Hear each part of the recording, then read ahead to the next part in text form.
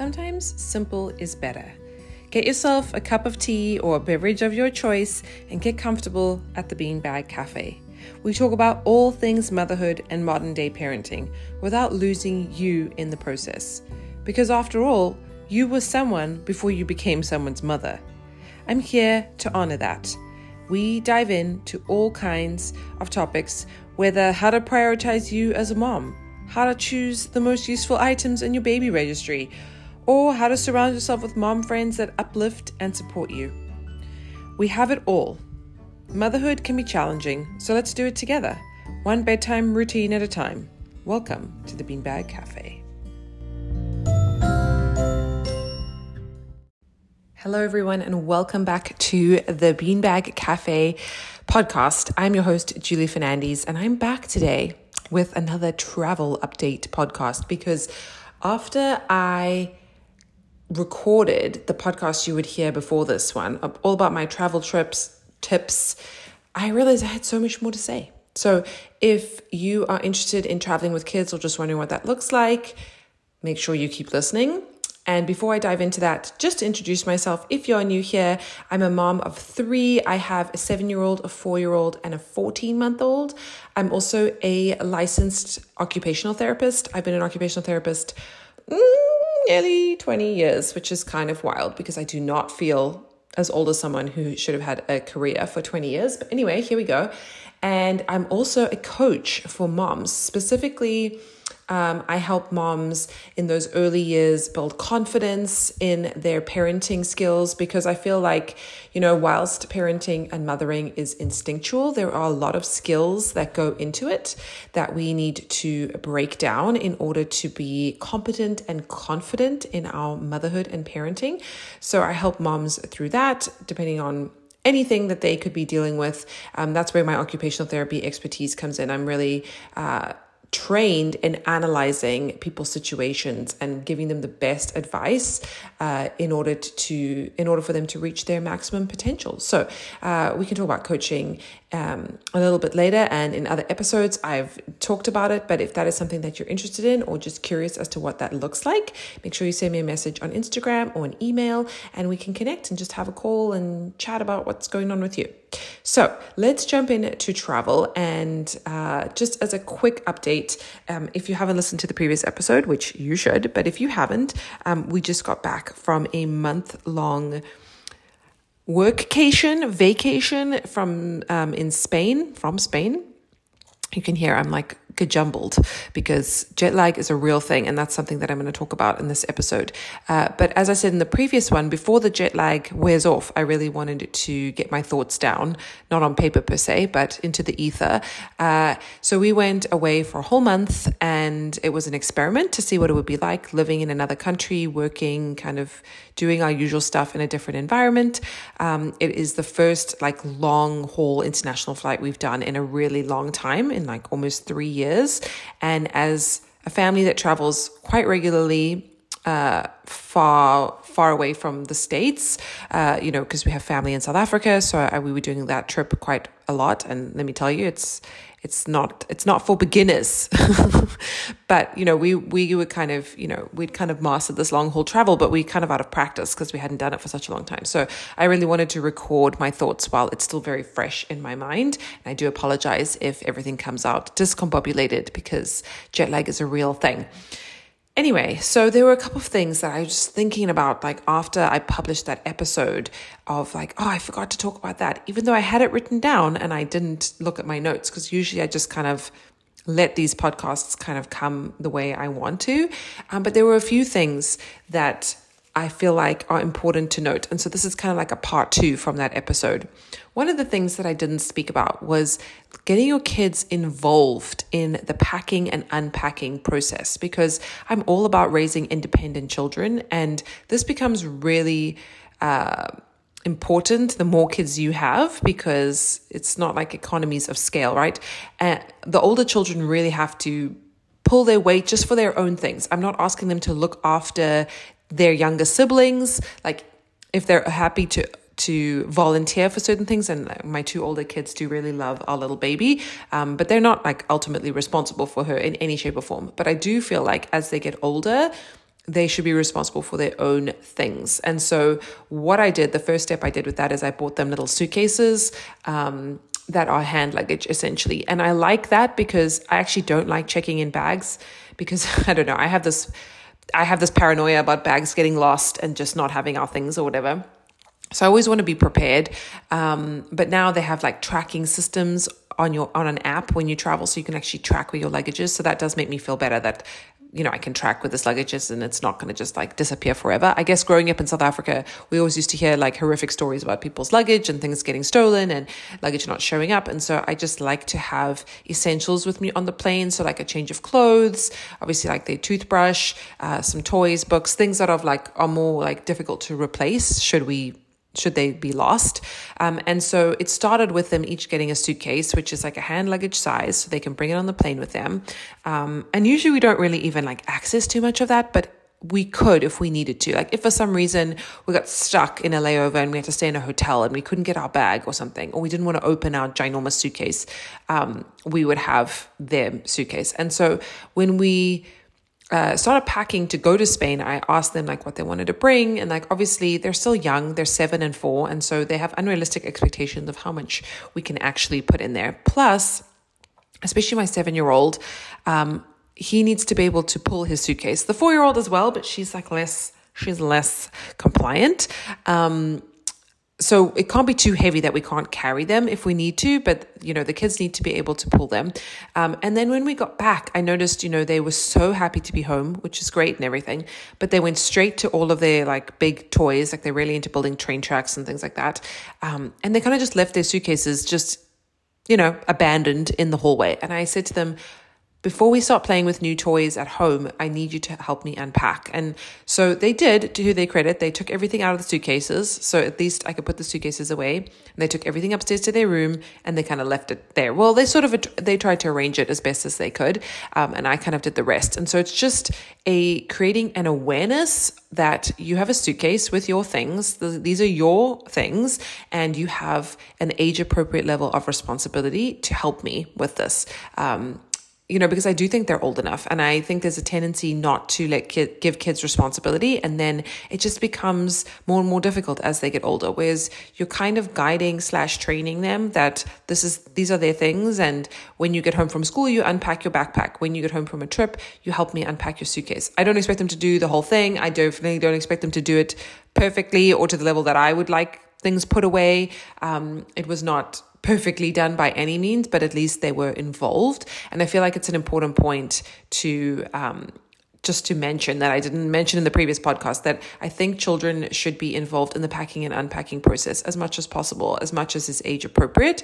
The same with when you get to your destination, giving them the autonomy to unpack their things. It's quite fun actually to put your clothes away in a new place. And usually, you have a tiny amount of clothes compared to what you usually have, and you have a lot of space to unpack them into. So that's good. And just having everything laid out. I've noticed that my 4-year-old is really into organization. She tries to organize a lot of things. And, whether that's just her personality or the fact that she sees me doing it, I will never know. But I do like the fact that she's starting to show that she cares about her environment, and she likes things to be neat and tidy, and she likes things to be easily accessible so that she's not we're not searching for things over and over and over again. So I just wanted to put that in. Then something else, and this is a bit of a mosh posh of an episode, but again, something that makes a massive difference, and I've noticed this now. So when we went to Spain, I struggled with the jet lag in terms of, I feel like I always struggle going west to east, because I don't want to go to sleep when I'm supposed to go to sleep, but I was getting quite bad headaches, and I might have mentioned this in the previous episode, and I just wanted to expand upon that. And I think largely that is to do with lack of sleep, because our plane was delayed, and I don't sleep well on planes anyway. Who does, unless you're flying business. And even then, I don't think you're getting optimal sleep by any means, but it is a lot better, obviously. So lack of sleep and just not drinking enough water, because it's hard to get water on an airplane. I drink a lot of water because I just do. And I'm also still breastfeeding. So I have to produce milk. And the plane also the air is so dry. I literally think it sucks every ounce of moisture. If you've ever gone into, well, you would have, if you've flown on an airplane, you go into the little bathroom, that little disgusting bathroom, always wear shoes, and you look in the mirror. I just feel like I can see my face like cracking and myself aging like 15 years in that like light of the mirror. Anyway, I think the air really sucks out the moisture from your skin. It makes you very thirsty, but at the same time, you don't want to be going to the bathroom every hour.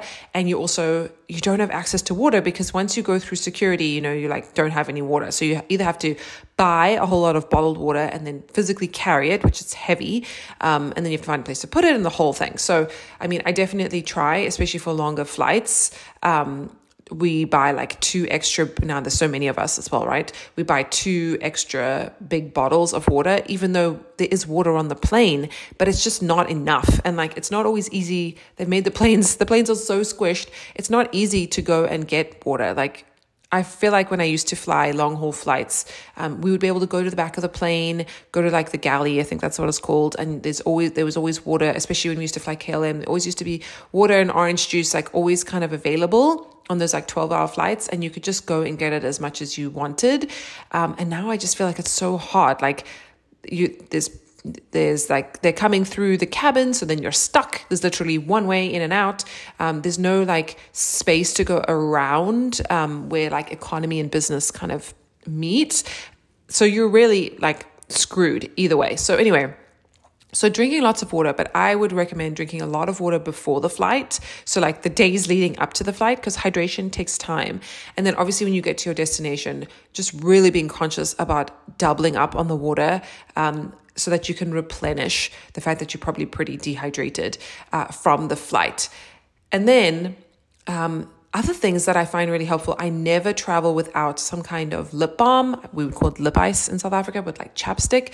Actually, what I really like is it's marketed as a sleeping mask, but it's like a gel kind of lip balm. And I like the Laneige one. I think that's how you say it.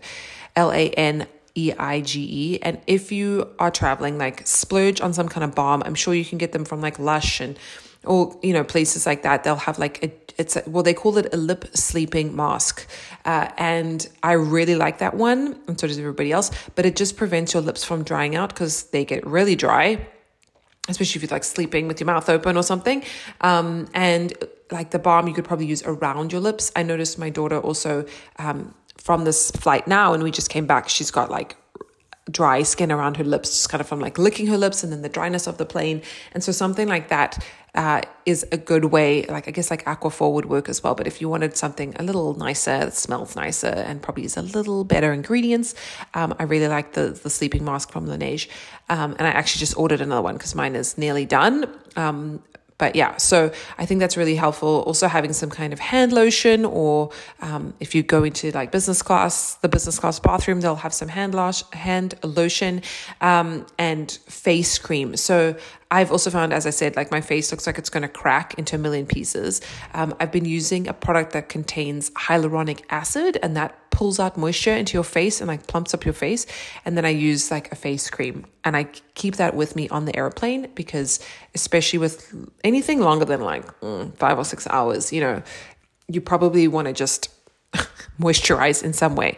So that's not specific to kids. That's more to me. They have luscious, beautiful skin all the time, but it is something to keep in mind that the hydration content is like really low on an airplane. So you want to make sure that you are just aware of that. And then the last thing I wanted to talk about is how to adjust to jet lag, because we're in the thick of it now. It's Monday today. We arrived back like really late Friday night, Saturday morning. So we're like day 3-ish right now. And we had a 7-hour time difference.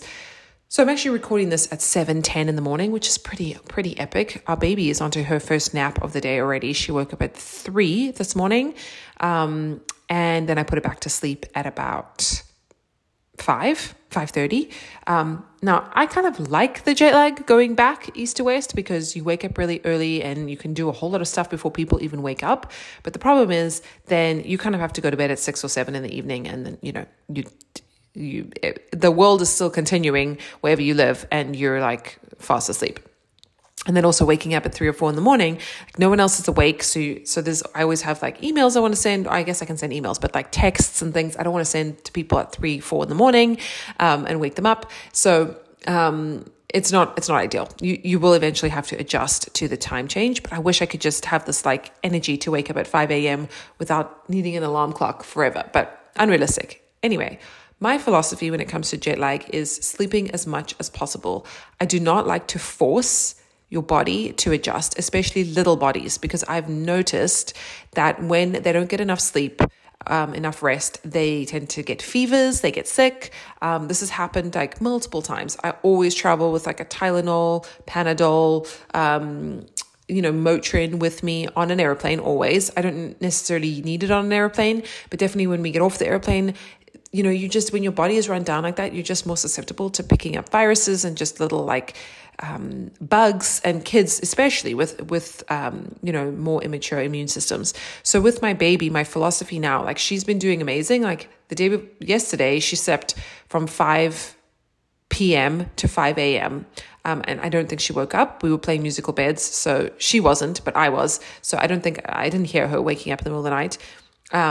And I did my same sort of routine of like keeping her up for 2 or 3 hours, offering her a nap, letting her sleep, wake up, do the same thing, another nap, and then go to bed. But last night she went to bed probably at 6:30. We went to bed a little bit later because we were like gradually adjusting. And then she woke up at 3:30, something like that, 3 or 3:30, which is probably not enough sleep for her in a night. But at the same time, she has been like sleeping during the day a bit more. And then I put her back to sleep at like 5:30 because she was getting all fussy again. And I really feel like you have to pay attention, because jet lag is not just about not wanting to sleep at the normal times. You also feel a bit strange. I noticed like when we gave her a bath the day before yesterday, she just cried the whole time. She loves the bath usually. She never cried. She could sit in there all day. She loves water. So like I know she's like a little bit off. The other thing that's interesting when you fly for a long period of time is that gas gets trapped in your intestines and your stomach and just makes you feel a little bit uncomfortable. You'll notice that kids don't like poop as much. They take a day or two to get back into routine. And then all of a sudden it's like, poo-namis everywhere because they're kind of all backed up. This is another reason why you need to be drinking water, because constipation is not really about the fiber. It's more about the lack of hydration, lack of water. So you need to be giving them a lot of water and, liquids, as well as obviously like fruit and healthy food to help them. But definitely water level is very important. And so the other thing is that like your eating habits are off too. Your stomach also gets jet lagged when you don't feel like eating at certain times, or you feel like eating at 3 a.m. because it's breakfast time for you. And just being aware of all of these things and not trying to force it. That's why I always try and have about a week to recover. So my kids are going to start school in 2 weeks' time. This gives them like plenty of time to adjust to the time change really gradually. Like, for example, where we would usually have gone for dinner at a friend's house, we opted to go for like a brunch lunch because that was kind of like dinner time for us. Just like slowly easing into these things and not putting pressure will help you. Otherwise, you'll notice kids won't sleep well, they'll get sick, they're going to wake up in the middle of the night. Just things that like don't always make sense. And it's just a response to your body being kind of like jolted from one time zone to the next. And then not being like in sync where you're like awake when it's dark and then going to bed when the sun is still up. And, as human beings, we're very adaptable. So it's not the end of the world, but it is important to take note. And as you would have heard in the previous episode, I am getting ready to travel to South Africa in a few days. And I'm a little nervous because we're going to do the same thing again, but it's going to be double the distance. But I'm going to do the same routine with her. We are going to be flying 15 hours from Atlanta to Johannesburg. And that's the second flight. I still have to fly from Austin.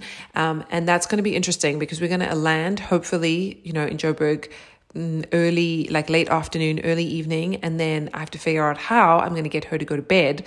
And the trouble with that is, the challenge is that, I'm going to be staying with my parents who are not jet lagged and who are going to want to go to bed by a certain time. So that's going to be interesting because I don't know what time this baby's going to go to bed.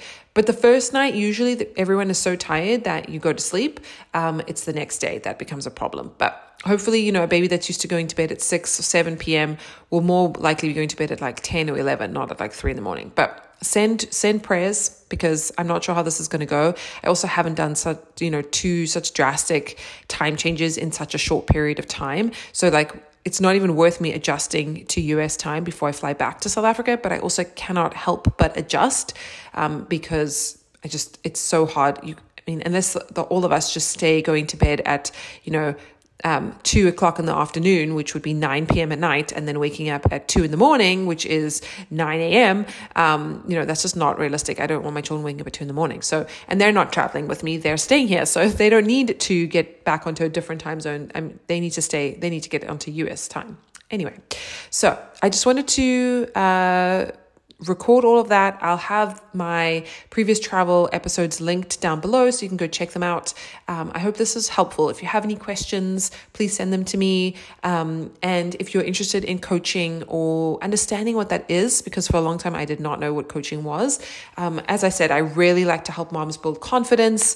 And I use tools like mindset and beliefs. I'm really into self-development and spirituality as a person. We are all evolving and growing on this planet. And I do believe that we are all given unique challenges, and that gives us the lessons that we need in this lifetime. I use mindset. As I said, I use my occupational therapy background. It has been invaluable when it comes to coaching moms. So much of our training is actually has coaching embedded into it. So I've had a lot of experience working with different people from different walks of life with different challenges throughout my career. And it's really, really helpful when it comes to motherhood and analyzing a specific mom and coming up with a customized plan for them to achieve the goals that they really want.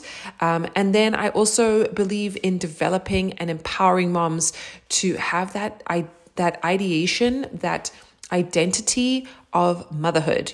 What does it mean to be a mom? And how much of this is just nature versus nurture? Because I think a lot of it, we do need skills, especially I think we're expected to do a lot more in modern day mothering than ever before. So we need help, and coaching can definitely help you. So if you're interested in that and connecting with me, send me an email. We can set up a time to chat. We can just chat via email, whatever suits you. And I'm looking forward to getting to know everybody better. And until next time, let me know what else you'd like me to chat about, because obviously travel is on my mind, but there's a new school year starting, and there's just so much learning and growth to unpack and so many topics that I want to talk about. I've also been chatting to my friend Callista a lot. We've been recording our conversations, essentially. We spoke about what it's like to be a matriarch, like the homemaker, the lost art of homemaking. We have spoken about developing the subconscious and consciousness levels from 0 to 7. We have also spoken about moving and traveling with kids. And I really feel like we have some really great conversations. And there's just so many more that we'd like to talk about. So if you're interested, make sure you are checking her out as well as subscribing to my podcast and her podcast, and you can hear all about that. All right. I'm sending you all lots of love and happy traveling if you're traveling this season, and I will chat to you soon.